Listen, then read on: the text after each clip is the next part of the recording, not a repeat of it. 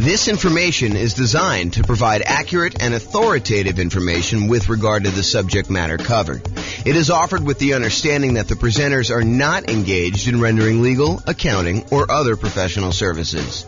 If legal advice or other expert advice is required, the services of a competent professional should be sought. Welcome to the Corona Real Estate Investing and Real Estate Financial Planning Podcast. Learn all about investing in real estate in Corona, California with a combination of real estate financial planning and modeling with numbers specific to Corona. Plus syndicated, more generalized recordings of live and pre-recorded real estate investing classes, not all of them specific to Corona. Be sure to stay tuned after the podcast for a message from our sponsors.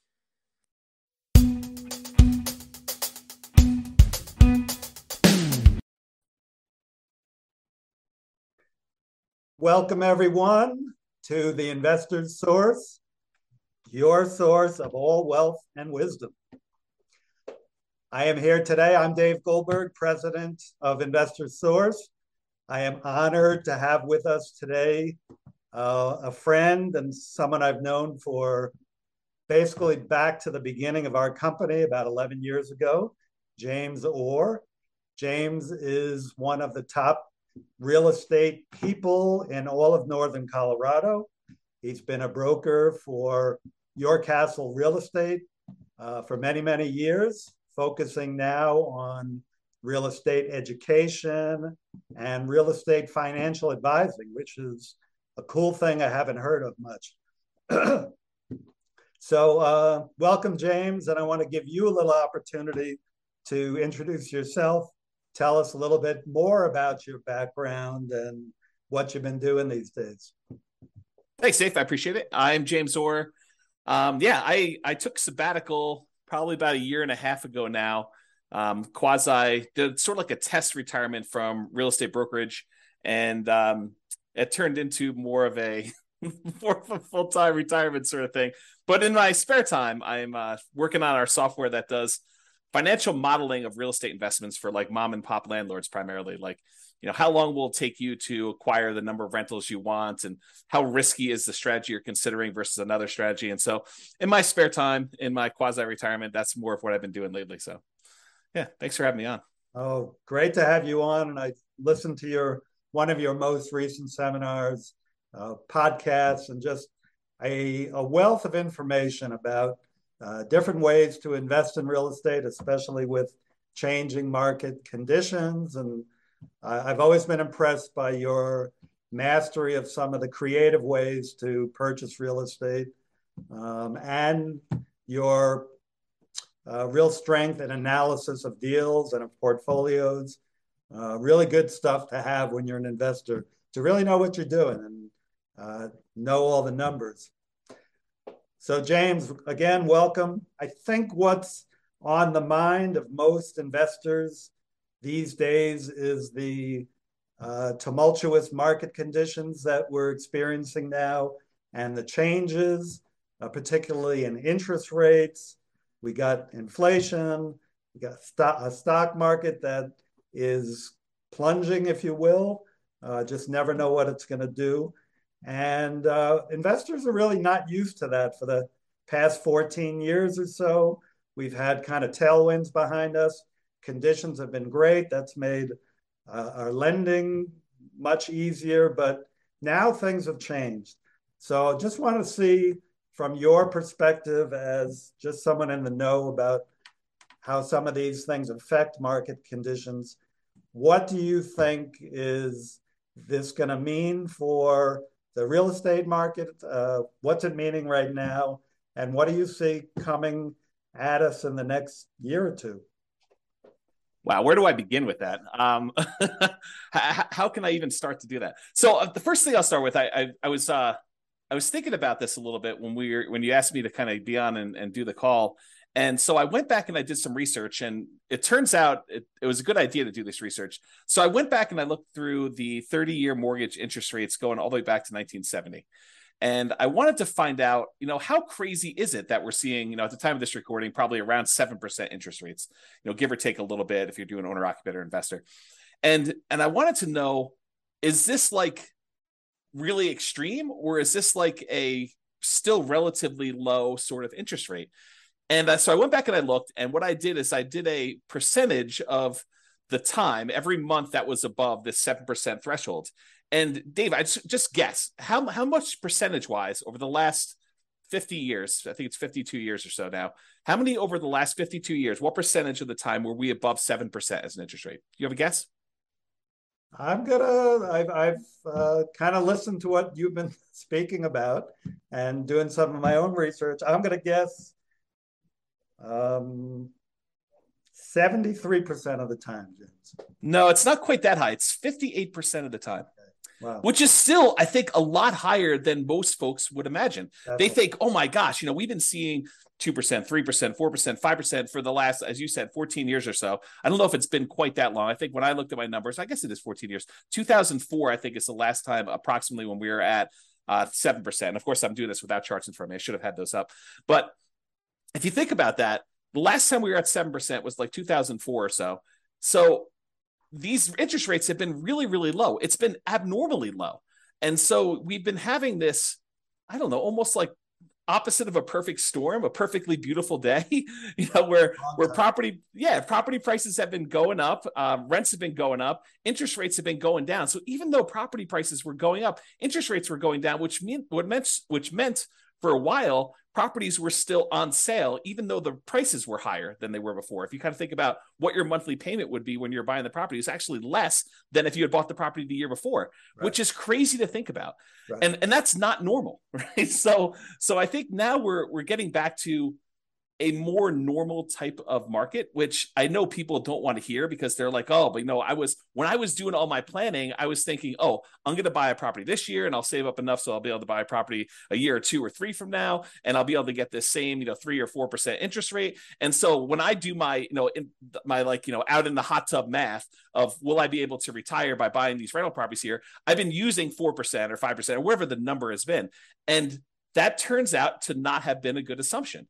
And I think right now we're seeing a market where demand is still really strong. The number of properties for sale is down, so we're seeing like a lowering of inventory. But there's enough demand in the market where we're still having buyers. It's not like it's gone away.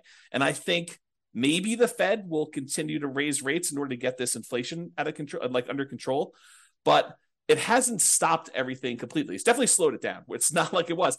But the last, at least from the pandemic, and even before then, that is not normal. Like if you're trying to look at year-over-year numbers, a year-over-year comparison of, how much inventory we had compared to a year ago a year ago from now, or what interest rates were or anything like that, you should just throw all that away, because you're looking at all-time extremes on many fronts. All-time extremes for days on market, all-time extremes for low interest rates. And so you can't compare now to then and say, oh my gosh, the world is coming to an end because days on market is increased by 30%. Well, it increased by 30% from 25 days, which 25 days is crazy. I mean, a more normal market is 3 months to 6 months for a property to sell. So 90 days to 180 days. Right. So to think that, going from 25 days, now it's increased to, I'm looking at a chart. I happen to have this one up because it's just down there. I'm looking at this. We're probably at around 60 days or so for that. So even if it's doubled, that's still lower than normal. It's lower than what a typical market would say. So what was the question again, Dave? I'm off on these tangents here, but I want to make sure I answer your question directly. No, that's a good, that's kind of a good recap of a historical perspective that a lot of us are just not looking at. We're so used to, in these last few years, as you say, very unusual low interest rates, that when these rates have gone up, we think it's the end of the world, but it's actually approaching more normalcy. Yes. So the question was, with that, what is happening in the market right now? Is that causing, is it the end of the world? Is the market plunging? Is real estate, we'll get into this later, but should we all be abandoning our portfolios now and saying this is not going to work anymore? What are you seeing in the market? I don't think it's the end of the world. What I'm seeing in the market is inventory is down. Well, it's so the number of new listings is down, but we're not selling as many as quickly as we were before. So the inventory is actually increasing. And by the way, I think this is localized. So I'm talking primarily about Northern Colorado, although I think it does apply to a lot of other markets as well. But we're seeing overall fewer sellers wanting to sell. And I think that trend is going to continue. And here's why I think that trend is going to continue. If you think about all the sellers that bought properties and they locked in these ridiculously low, in retrospect, interest rates, I think the last interest rate I got was like 2.25 on a 30-year loan, which is insanely low. Now, the chance of me going out there and selling that property and losing my 2.25% interest rate is almost zero. It would take some type of extreme motivation for me to want to get rid of that interest rate, because it's almost like free money, right? If inflation is normally, I don't know, 2 to 3%, and your interest rate is 2.25, your actual interest rate is lower than what inflation is.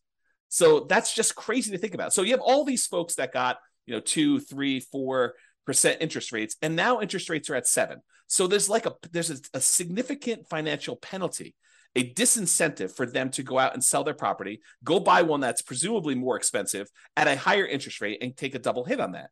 So I think that's one of the reasons why we're seeing fewer sellers sell their properties on the market. We're seeing just a lack of new listings coming on. So I think that's one of the reasons why we're going to see that. And that I think will continue for a little while. And no one knows. Maybe the Fed chairman knows sort of what he's thinking, but I don't know. Like, no one really knows what they're going to do with interest rates. There's speculation that they're going to continue to raise rates if we see inflation still continue to be above where they're trying to get it at. And they've stated publicly that they want their interest rate to be around 2%, and it's been whatever it was, 8% or something crazy. So they need to go down quite a bit. And so one of the levers they kind of pull on in order to adjust inflation is they raise interest rates to try to slow down the economy. And that may hurt. I mean, that may really punish a lot of folks in the economy. We're seeing prices of things go out of control, which is what the inflation is measuring and how they're trying to get it under control. But they're really trying to push those rates up in order to get inflation under control and get the economy there. But that may slow down things quite a bit. So all the buyers that were struggling, affordability is at like all-time lows. We're seeing prices go up really, really high over the last few years. And now with a combination of those and the really high interest rates, affordability, which is a measure of both those things, it's basically how affordable is a property based on the current price and the current interest rates that they can get on those. So affordability is like way, way down. And so you have a lot of folks that are priced out of buying houses, and they're really struggling to do that. So you take a big pool of the market that you used to have there, and you kind of pull that aside. Now, one of the things that is helping us is, unlike the 2007, 2008 sort of period where it was really, really easy, the availability of financing was at like all-time highs. We were trying to like encourage the economy by allowing almost anybody who wanted to get a mortgage to get a mortgage. So that was way up.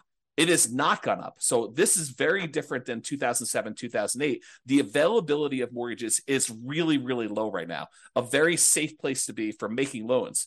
But I don't know, you've got these kind of factors of sellers not wanting to sell, so fewer properties available for sale, but you still have some demand for people who want to go buy properties, except they're kind of forced to do it at these high prices and these really high interest rates, which hurts a little bit to be able to do that. I don't think you're going to see a lot of motivated sellers, at least in the short term. And one of the reasons why I think that is, you've got all these folks that they bought 1 year, 2 year, 3 years ago, and property prices have gone up 5, 10, 15, 20% in that really short amount of time. So even if they're motivated, they could go out and sell their property with a real estate agent and be out of it without having to be upside down or any type of really crazy motivation. So I don't think we're going to see a lot of motivated sellers in the short term, at least. That may change. I mean, who knows? Do I think prices are going to go down? Maybe. I mean, is it unreasonable that if you've had a roller coaster going up like really, really fast and gaining 5, 10, 15, 20, 25% in value over the last few years, that it kind of overshoots a little bit and it kind of has to come back down a little bit? Yeah. Do I think they're going to go down really, really low? No. And I think part of the reason why is inflation. If you think about what it costs to build a house, all the materials that go into it, the plywood, the sinks, the light fixtures, the windows, all those have significantly gone up in cost. And so there's a semi-hard floor as to how low prices can go based on what it costs to rebuild that property. And so I think we're going to see prices.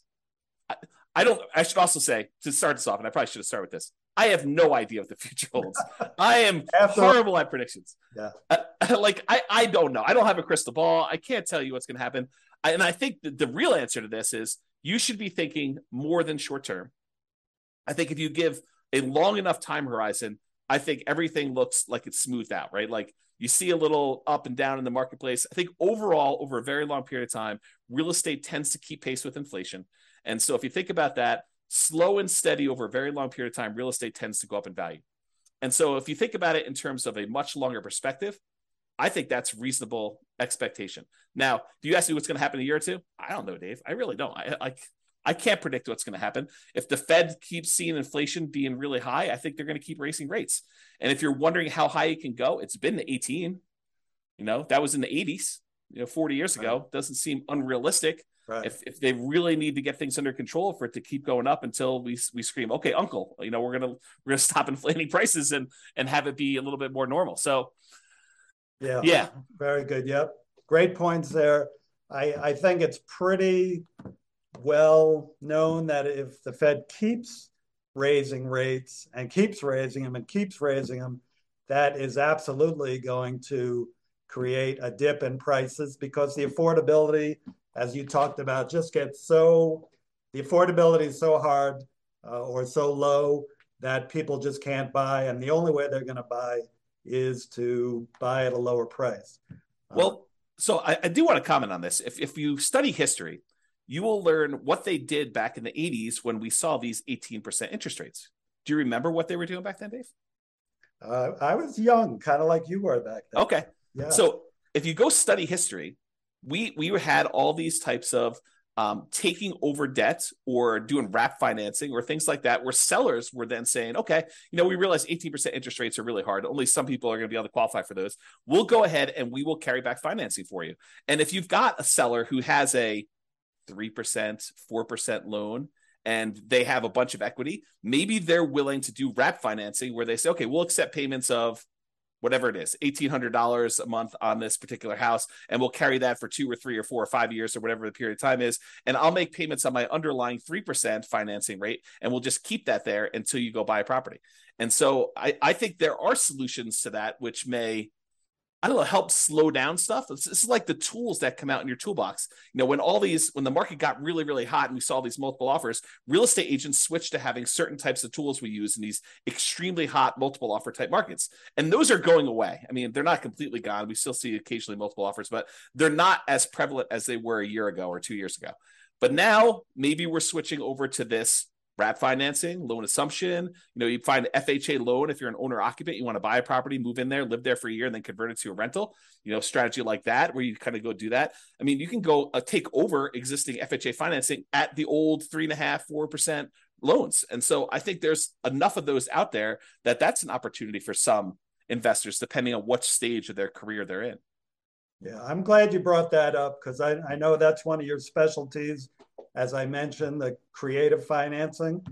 I think in the last number of years, the market has been so hot that sellers have had the hammer, and buyers with some of the creative ideas you're talking about, assuming mortgages, wrap financing, lease options. I don't know if you mentioned that yet, but I know you would. They just haven't been as much in demand because, again, sellers have had the hammer, and those are really more buyer tools. But now with rising interest rates and the other market forces, we're coming to more of a balanced market between buyers and sellers, where some of these tools used by buyers can come into play. So it's great to hear about those. That kind of leads to the question of, so let's make the assumption rates are going to continue to rise. Yeah. Does that mean do you think the real estate market is going to die then, or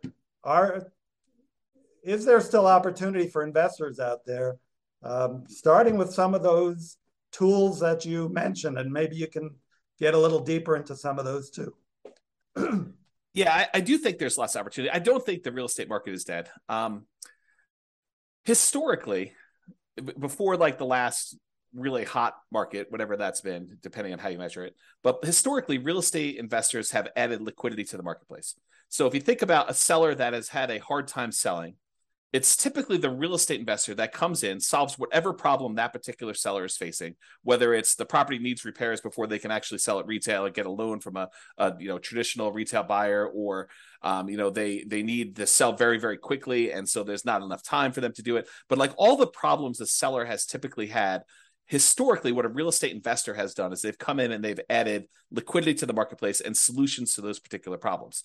So we've had a period of time where almost any property that a seller wanted to sell, whether it needed work or they needed to sell quickly, they could put it on the market and have 10 offers within, 30 days, and so there's been less of a need for a real estate investor to come in when sellers had other solutions. And I think we're heading back to a period where some sellers, not all, but a increasing percentage of sellers, and it's a relatively small percentage, but an increasing small percentage of sellers are going to need those solutions again. And now the other thing that's kind of interesting is we as individual mom and pop, real estate investors are not the only people in this space anymore. There are large companies that are doing these iBuyer programs where they'll come in and they're advertising very heavily, and they'll come in and they'll buy a property and they'll immediately put it on the market and resell it or something like that. But I do think that there is room for mom and pops to come in and offer niche solutions, especially markets where these iBuyer type companies are not in. So I think, yes, in the more traditional sense, all these creative solutions and trying to buy properties at a deep discount where they need to come in and do work and they have enough room in there to hold the property for 3 or 6 months or whatever it is in order to get the property sold, and opportunities to use money like yours in order to be able to go buy and fix and flip properties. I think those solutions are still available, and all the creative ones are available as well. And then I think the like meat of the market, because I think just looking at the numbers, there are more mom and pop landlords, people that are buying properties for long-term rental, than there are people doing fix and flips. I think the numbers are skewed more toward buy and hold. And you could correct me if I'm wrong on that, but that's my gut feeling in the marketplace, is just number of transactions that happen based on one or another. So the question that becomes, are mom and pop landlords, people that are buying properties to rent out, are they have an opportunity in our upcoming market if interest rates stay where they are? And I think yes, but there's a whole bunch of caveats to that. Number one is you have to look at the investment more than just cash flow. There's a school of thought. There's a large group of people out there that believe that cash flow is everything, and that you don't buy a property unless it has cash flow. And that's the only reason you buy a rental property. And you can make almost any property cash flow if you put enough down. So like if you came in here and you put 20% down in our marketplace and you tried to buy a rental property with our current prices and our current interest rates and our current rents, most of those properties with 20% down are going to be negative cash flow. They're going to be negative cash flow even if you take into account the tax benefits of depreciation. So when you look at those two, they're going to be negative. But if you increase the amount you have down, if you go from 20% to 25% to 30%, 35%, eventually, even if you get to full 100% down, you buy the property all cash, you then get cap rate. Cap rate is the net operating income divided by the purchase price, which is the amount of cash on cash return you're getting on a property that's free and clear. And so if you think about that, the more you put down, the closer you get to cap rate. Right. So your cash on cash, you put 20% down, maybe negative, and maybe, negative 10% cash on cash. You put 25% down and maybe negative 5% cash on cash. You put 30% down and maybe 0% cash on cash. You're break even. Put more than that down. Now it's sort of like, whatever it is, 2% cash on cash. Eventually, if you put 100% down, it gets to what cap rate is. And cap rate on a property might be, 4, 5, 6, 7, 8, 9%, depending on what market and what type of property you buy, right. Somewhere in that ballpark. So I think you need to look at the overall return you're seeing on that investment. And that would include a speculative guess as to how much appreciation you might get. I think you need to look at that and say, my best guess is over the long term, I'll see about 3% a year on a property, just kind of guessing there. You have to look at what amount you're paying down on the loan if you got financing, so your debt pay down portion of it, that tax benefit of depreciation, and the cash flow you're seeing on the property. And if you add all four of those together, and technically you're supposed to include the return you're getting on the reserves you set aside for owning a rental property. I should punish myself, slap myself for not saying that, but really it's those five. It's the 4 from real estate and then the reserve money you got there. But if you add up all those and to say, okay, I'm getting, let's say it's 0% cash on cash, maybe 3% from my depreciation amount, maybe 3% times 5 because it's leverage on the appreciation, so that's 15, and then maybe your debt pay down. I know if you put 20% down on a property, the return you get on that 20% down payments over the course of the life of the loan is about 5.51% per year. If you put 5% down, you do like a nomad property, it's 10.51%, but that's a different discussion. But if you look at all those together, you're probably looking at, around 20% overall return, even though your cash flow might be negative.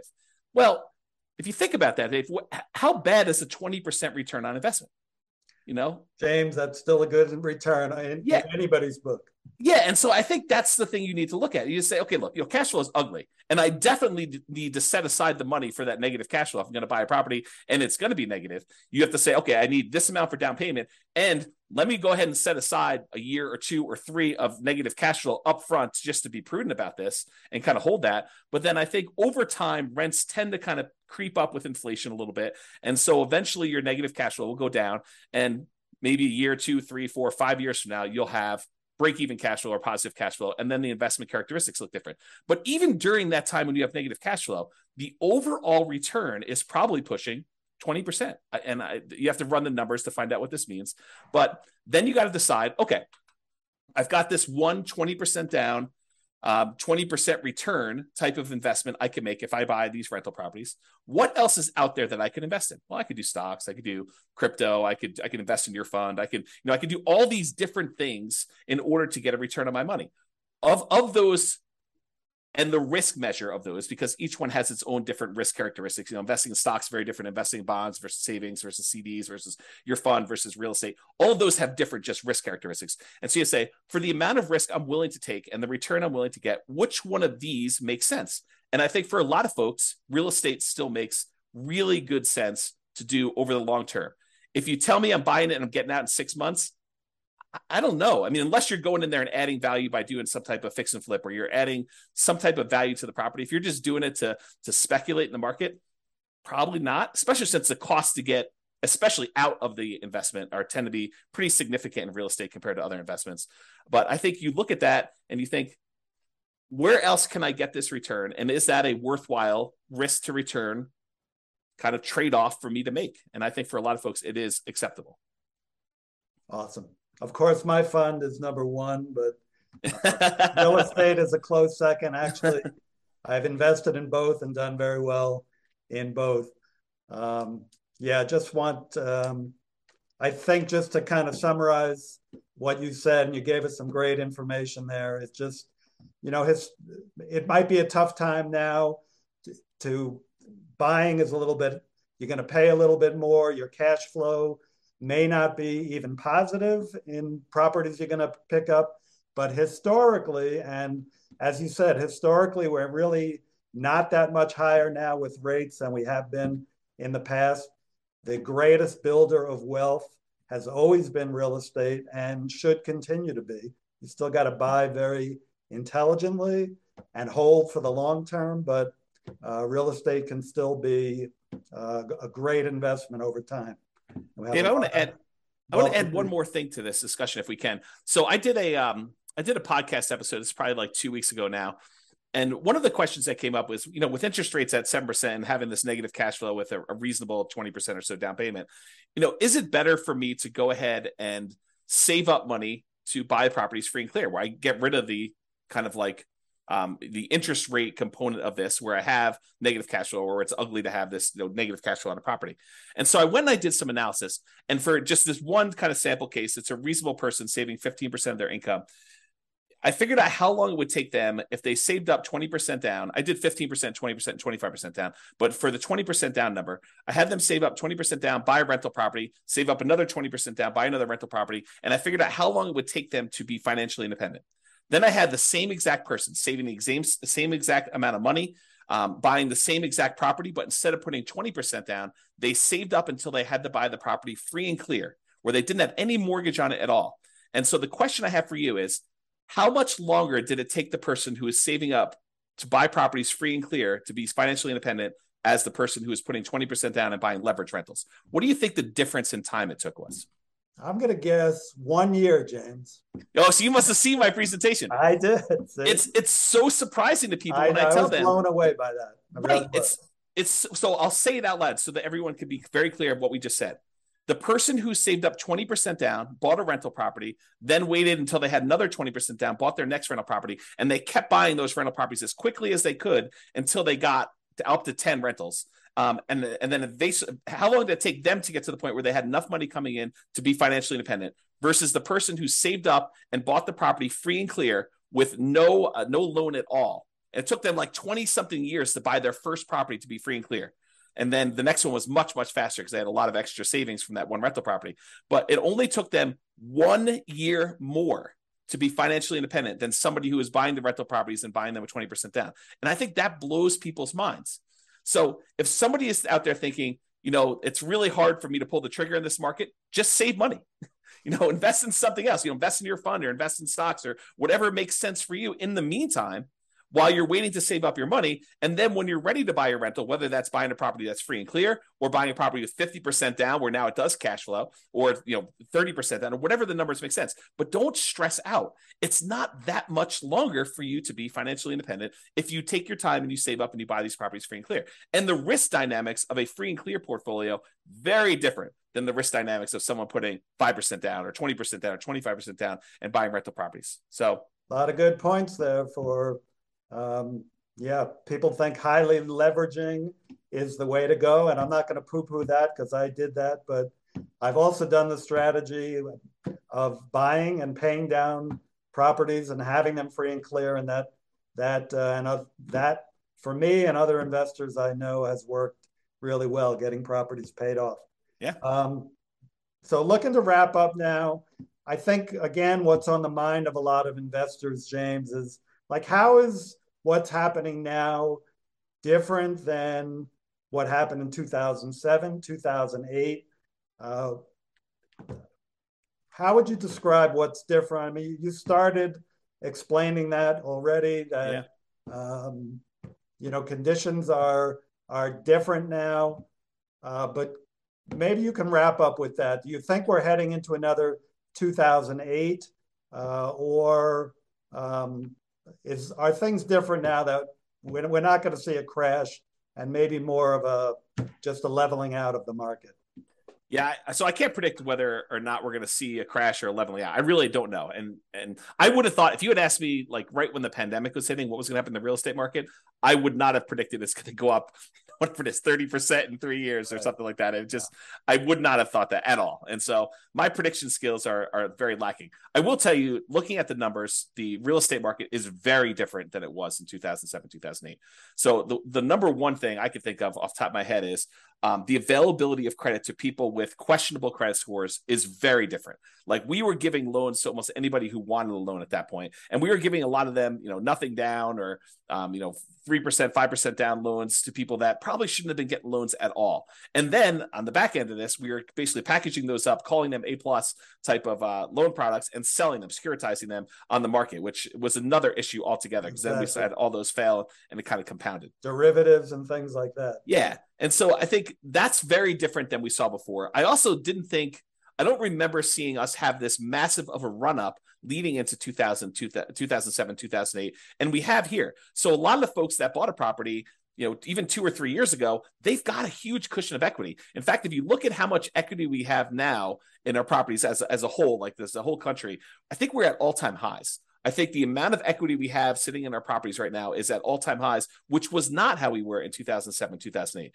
And so the question then becomes, well, how does, having our credit criteria, the availability of credit to people be really, really low and have really good underwriting standards for those that are trying to get loans. So that's a much safer position than we were, that many years ago. And the fact that a lot of people that were motivated to sell before that, if they needed to sell, they probably could still sell and actually break even or come out of it with a little bit of profit in it, that they'd still have this or be able to borrow against it if they need to kind of hold on to some stuff. Having that be different, what impact does that have moving forward, even if rates get much higher than they were in this kind of like pre-2007, 2008 period?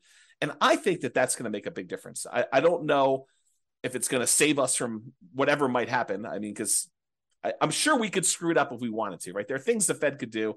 There are things that we could do as a group to kind of make this go ugly. But I think overall, it's very different than it was in 2007, 2008. And my best guess is that even if we do see a softening or slowing down of appreciation rates or giving a little bit back, I don't think we're going to see a massive kind of decline in the market like we did then. But who knows? I really don't. Thank you. Yeah, just to add to that, from a lender point of view, as you said, the availability of credit is not as great. The underwriting standards, there are no doc loans. Maybe some are doing those, but those are not really part of the picture anymore. You've still got a housing shortage right now that really began back in 08 when people stopped building, and they've never really caught up. And you have, like in areas like Colorado, still high desirability, which is going to keep people coming and propping up those prices. And, as you said, people who have low interest rate mortgages and they're looking to sell, they're not going to drop their price too much and go into a higher rate mortgage for what they're going to potentially buy if they've got this 2 or 3% mortgage on a house that they're in right now. They'll probably drop a little bit, but be reluctant just to dump something and then get into a much higher interest rate mortgage. So great points, James. Hey, thank you so much for enlightening us. Just a takeaway is that it feels like even though things are changing in the market and it might be softening, don't seem to be heading for a major crash, but you never know what's going to come down the pike. We got to just be smart investors and keep being really vigilant about what we're investing in. So yeah, the one tip for people that are moving forward from here is when you look at charts, try to look more than just the last 3 or 4 or 5 years. So when someone shows you that, we're up, foreclosures are up, 130%. Yeah, they're up 130% from almost zero. So you need to go look back at historical data over 10, 15, 20, even longer years if you can, just to find out what is more normal and are we moving toward a more normal type of market. Well said. Thank you very much, James. And we'll be in close touch. And thank you all. Thank you. Have a great one. Bye-bye.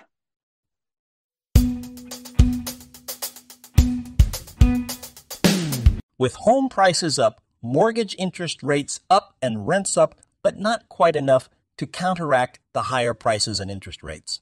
Cash flow on rental properties in Corona is harder than ever. Book a call with the Real Estate Financial Planner to apply our proprietary 88 strategies to improve cash flow on your rentals. See the show notes for a link to schedule your call and improve your cash flow today. If you're a real estate agent, lender, or professional in Corona that wants to help our real estate investor listeners, consider reaching out to learn about collaboration opportunities with this podcast. We'd love to add more value to our listeners by having you assist our investors buy, sell, and finance their real estate investments. See the show notes to schedule a call to discuss collaboration opportunities.